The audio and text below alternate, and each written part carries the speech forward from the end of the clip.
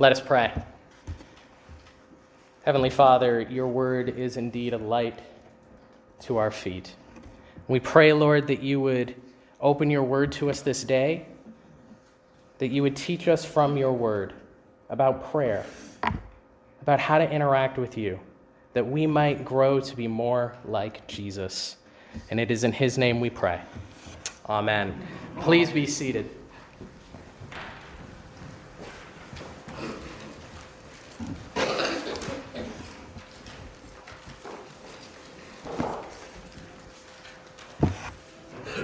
An area of consistent struggle for many Christians is maintaining a regular prayer life. For many reasons, we tend to let prayer fall by the wayside. Of course, we know it's important. There are countless books written on the topic, ranging from those explaining what prayer is to helping us provide ways to help us avoid pitfalls and give us strategies on how to maintain a healthier prayer life. And Scripture is filled with verses about the importance of prayer. Psalm 17 tells us that when we call on God, he will turn to us and hear us. Last week we heard in Revelation 5 that the prayers of the saints are brought before the Lord. And then, of course, we have our reading today, perhaps one of my favorite verses about prayer, in part because it's actually pretty challenging. Do not be anxious about anything, but in everything, by prayer and supplication, with thanksgiving, let your requests be made known to God. Why is prayer so important? Why is it such a challenge for many of us? Well, we're in a series, as many of you know, looking at the road ahead, the mission, vision, and values of St. Aidan's. We're looking at who God is calling us to be as a church, getting clarity on where he's taking us in 2020 and the years ahead. And today, we're going to look at perhaps the most challenging of values, being a praying people. And to get a better handle on this value, we're going to turn to our reading from Philippians 4. You can take a look if you like. If you have your study book with you, feel free to open that or pull out the insert in your bulletin as we walk through Philippians 4 and learn from this passage what prayer is all about. We're going to talk about what prayer actually is, the challenges we face, and then hopefully the solutions to that challenge. To start, I want to look at what prayer is, because one of the barriers to prayer, I think, is that many of us really don't have a grip on what it is. That's true of many Christians, regardless of our age or how long we've been attending church. In fact, many Christians have never been taught anything about prayer and have a tendency to approach it as if it's something that the pastor, the leaders of the church, do for you on a Sunday morning or afternoon in our case. Well, to help correct this, actually the words of a Roman Catholic theologian named Peter Kreeft are instructive to us. He says this: can you talk to a friend? Then you can talk to God, for he's your friend. And that's what prayer is. That's about the long and short of it right there. Look at what Paul says in verse 6 of our reading. But in everything, by prayer and supplication, with thanksgiving, let your requests be made known to God. In other words, tell God what's going on. If you're a believer in Jesus, you have direct access to him through the Holy Spirit. You can speak to him. You don't need me or some other Christian leader to do it for you. In fact, that would be a tragedy, because the Lord wants to speak to you. That's why he gives us the gift of prayer, so we can communicate with him.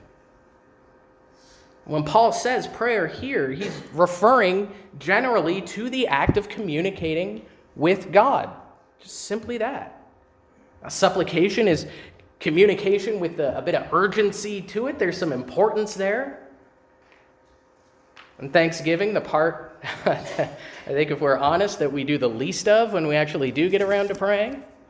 Well, that, of course, is about thanking God for hearing us, for acting and answering our prayers. It's thanking Him for being a loving Father who delights in speaking with His children.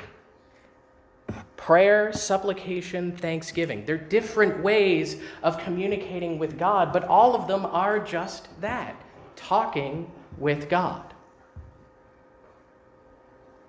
And if we actually believe what we say about God, that God is love and that He desires to speak with and hear from His people, then why wouldn't we speak with Him? If it really is as simple as talking with our Heavenly Father, what keeps us from that? Why would we deprive ourselves of that? Well, I think one answer is that prayer seems kind of unnatural. It's a little weird.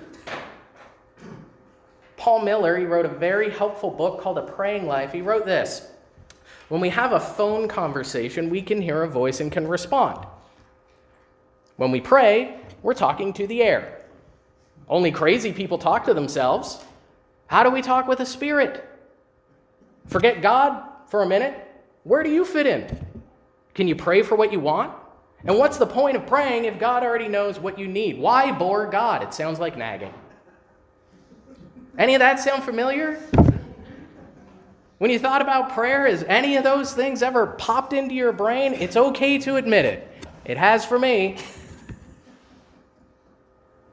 Two most common questions I get as a pastor about prayer is, why do we do it if God already knows everything I want or everything I need? And how do I do it? Why and how? Two most common questions. And we ask those questions because Christians have a tendency to get in our heads about prayer. We get anxious about if we're doing it right.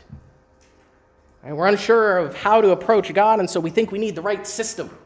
We get anxious about our method. Maybe prayer is all about set prayers, right?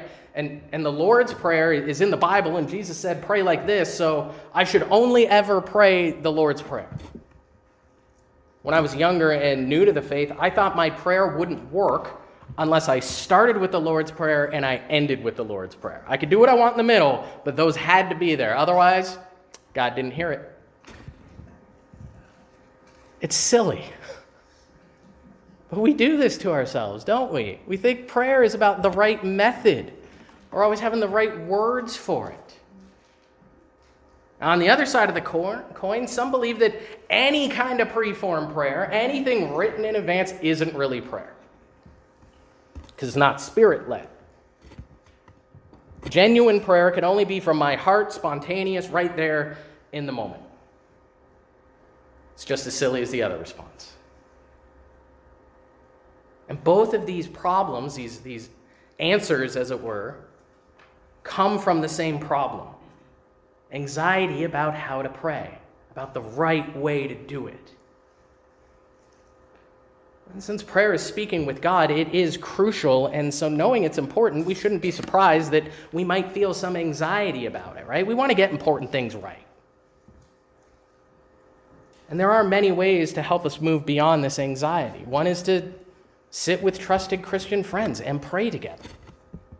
Listen to how other people pray and learn the language of prayer. You could use a prayer book to help you. If you have one, you can use it. I like to take some of the prayers in the list of the service. For example, give peace in our time, O Lord, and defend us by your mighty power. And then I'll use that to pray for war-torn countries or for disunity in Canada and a revival of the gospel. Right? That's how we can use liturgy to help us in our prayers. Admittedly, the prayer book can be a little intimidating for those who have never used it. You may not even be sure where to open it, and if you open it in the middle, chances are you're in some kind of communion service or a worship service, and so you're not really sure what to do with it. That's okay. You can always ask. I'm happy to help. At the same time, my wife, knowing as a former Baptist herself, knowing the pitfalls, shall we say, of the prayer book, put together a little pamphlet for us.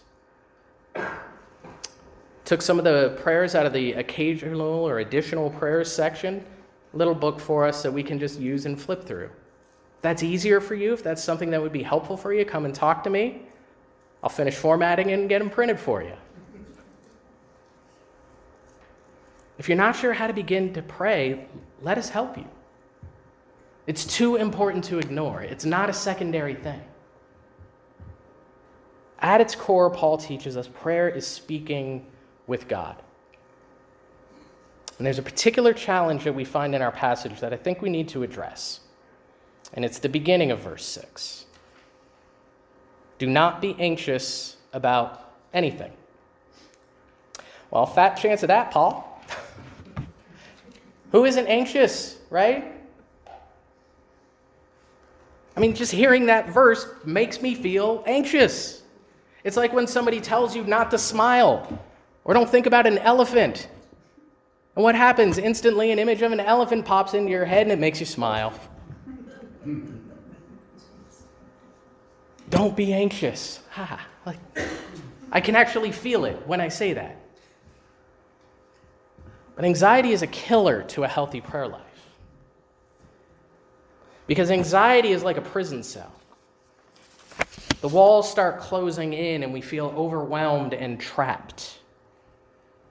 A friend of mine in the seminary was abnormally tired the day anything was due. Didn't matter what it was. Because no matter how big the project was, he always left it to the very last minute. He seemed physically incapable of planning ahead. And so one day I asked him why. Those of you who know me, that's not my problem. I asked him what that was all about, and he said that whenever he looked at everything that he had to do, he would feel trapped by the sheer amount of it. He'd feel anxious about all that he needed to accomplish, right? And so he didn't know where to start, and so he just wouldn't. Ever have that sort of feeling? Things coming at you so fast, you're trying to control everything, but there's so much that it feels like you're pushing against the ocean. I've had that feeling. I'm not the wait until the last minute guy. I'm the panic, feel super anxious, freak out, and then do everything I can to fix it guy. Anxiety harms our prayer life, though, whether you're in that first camp or that second one. Because we either freeze and so we don't pray at all, or we get so anxious and jump right in that we do before we ever actually prayed. And guess how those decisions go? Fear-based decision-making, anxiety-based decision-making usually doesn't end well. And if we do stop for a moment, it looks nothing like Paul's description of prayer. All right, I'll keep the spotlight on pastors. I don't want to single out any parishioners here. So it's an example of a prayer of an anxious pastor. Lord, I have no sermon at all. Attendance this week was lower than last week. No one's giving, so we can't afford the space, and no one goes to Bible studies, and nobody volunteers for everything, and, well, we don't really have the energy to do any ministries, and I don't know why you're not doing anything around here, Lord. Amen.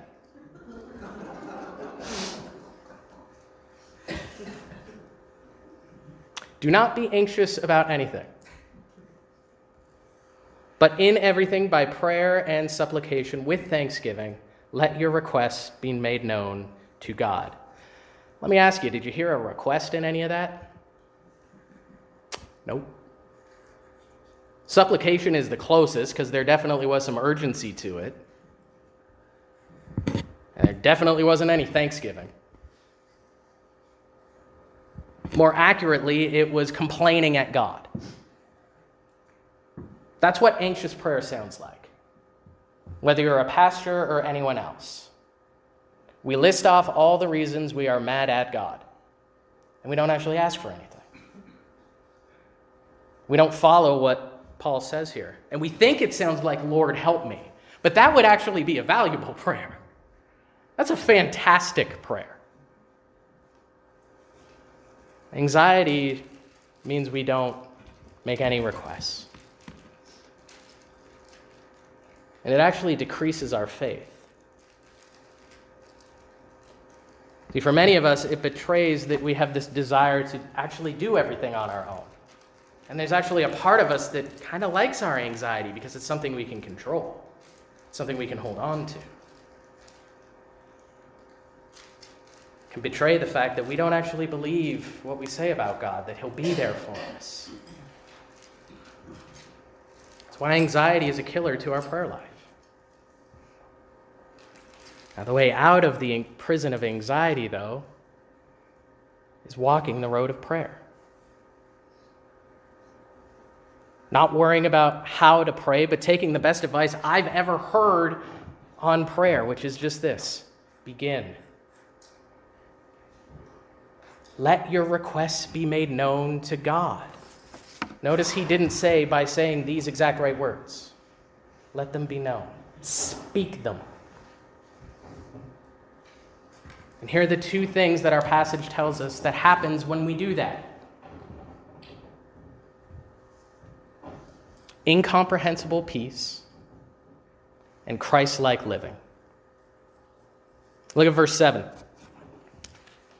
And the peace of God, which surpasses all understanding, will guard your hearts and your minds in Christ Jesus. That's quite the promise, isn't it? That's exactly what it is. It is the promise of peace beyond our understanding, a greater level and type of peace that we could even begin to wrap our minds around.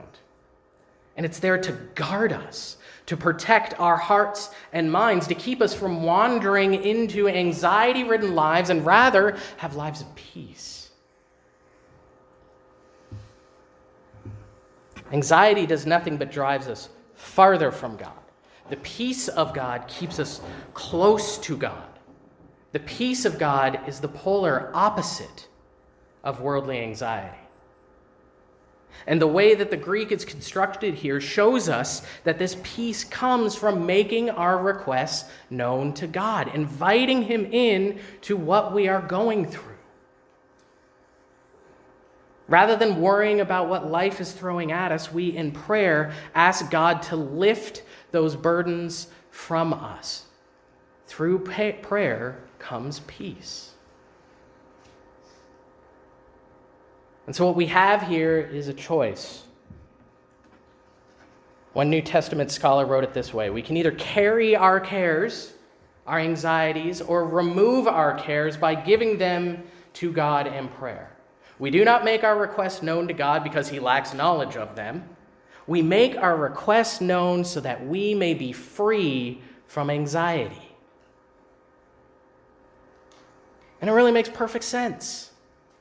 Think about any time you've gone through something in your life and you sit down with a friend or a spouse or a close relative, whoever, and you tell them about it. Just that act of telling them about it makes a difference, doesn't it? That you're not holding it all inside. You're not trying to bear it on your own. Just vocalizing it begins to make a difference. Well, Scripture tells us that if you are in Christ Jesus, if you believe in him, then God is the single greatest friend that we have. And prayer is simply then talking to our friends, so we shouldn't be that surprised that by speaking to him, it helps. And this is far more than any conversation with a human friend. We are speaking with the one who walks with us in our troubles, lifts our burdens, and fills us with divine peace.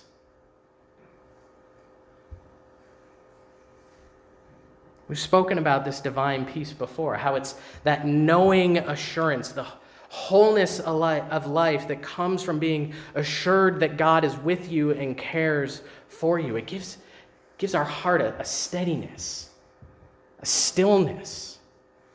Doesn't that sound better than the prison of anxiety? That peace, like when Jesus was standing at the storm and he said, "Be still." And in prayer, it's as if he is telling us, "Be still.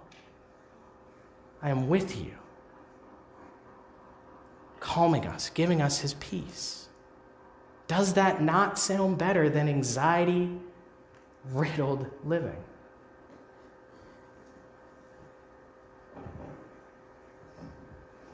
What causes your anxiety? What are the things we need to lift to God? What are the requests we need to make known? And why aren't we?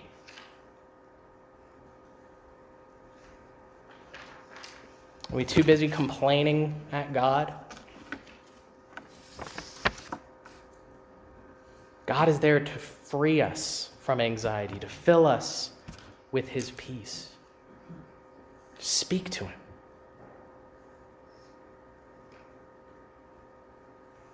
Part of the way that this happens is that when we pray, the Holy Spirit shapes us to be more like Jesus. We are grown in Christ's likeness. Verse 8 gives us this fantastic list of attributes. Finally, brothers, whatever is true, whatever is honorable, whatever is just, whatever is pure, whatever is lovely, whatever is commendable, if there is any excellence, if there is anything worthy of praise, think about these things. True, honorable, just, pure, lovely, commendable, excellent, worthy of praise. Who might that sound like?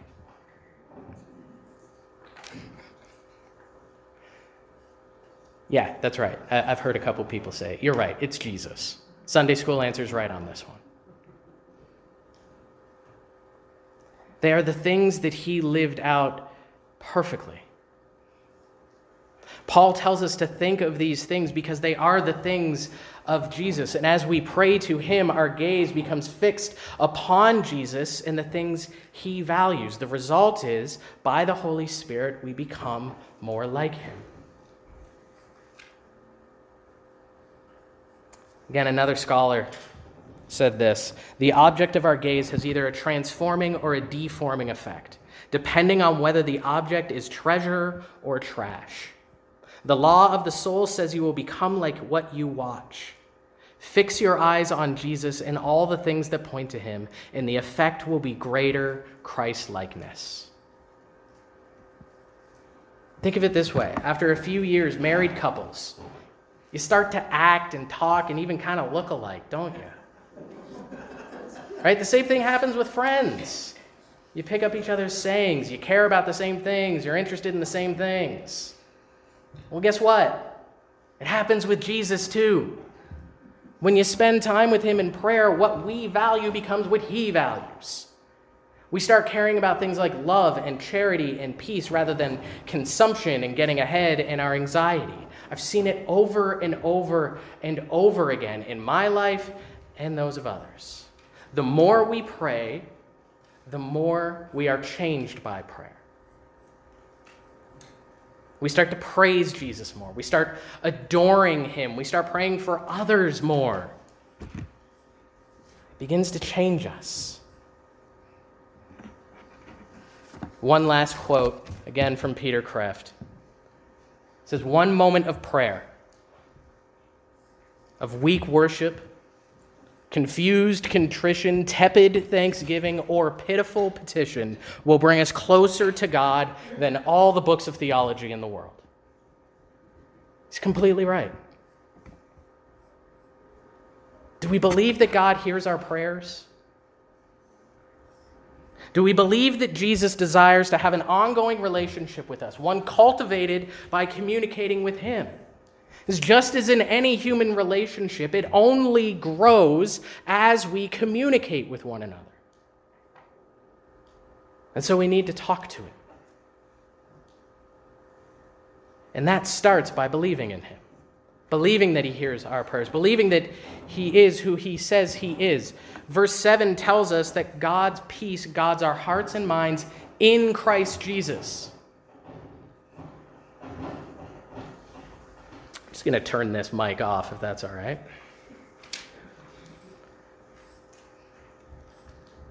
God's peace guards our hearts and minds in Christ Jesus.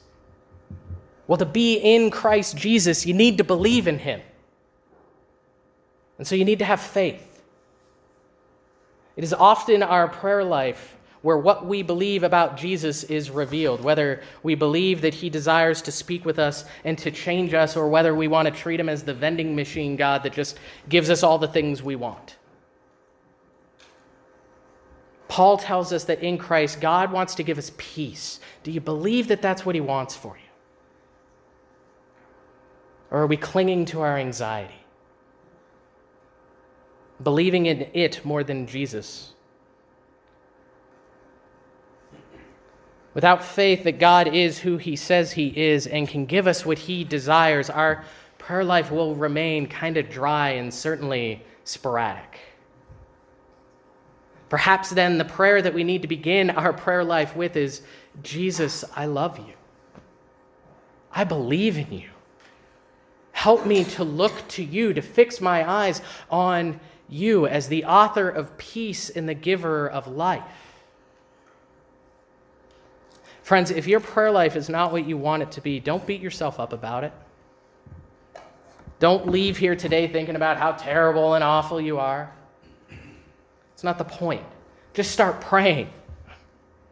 Pray while you wash the dishes, while you pump gas, when you're waiting in line at the bank or at the grocery store. No, you don't have to pray out loud. I can see some worried looks on your faces.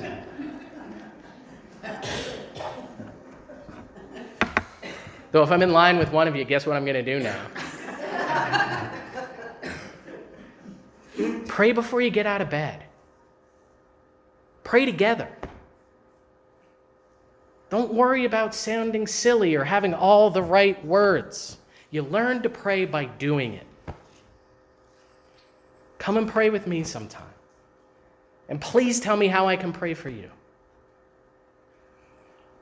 Just as with the gospel, the Bible, worship, and the other values we're going to talk in the next few weeks, prayer is not a secondary matter. It is necessary for the life and health of the believer. And if we are to be a church that praises and proclaims Jesus Christ, then we need to be a church that prays to Jesus so that he might fill us with his peace and lead us in his peace down the road ahead. So let's pray. Father, thank you that you are a God that desires to hear from your people, that you hear even the most tepid and timid prayers.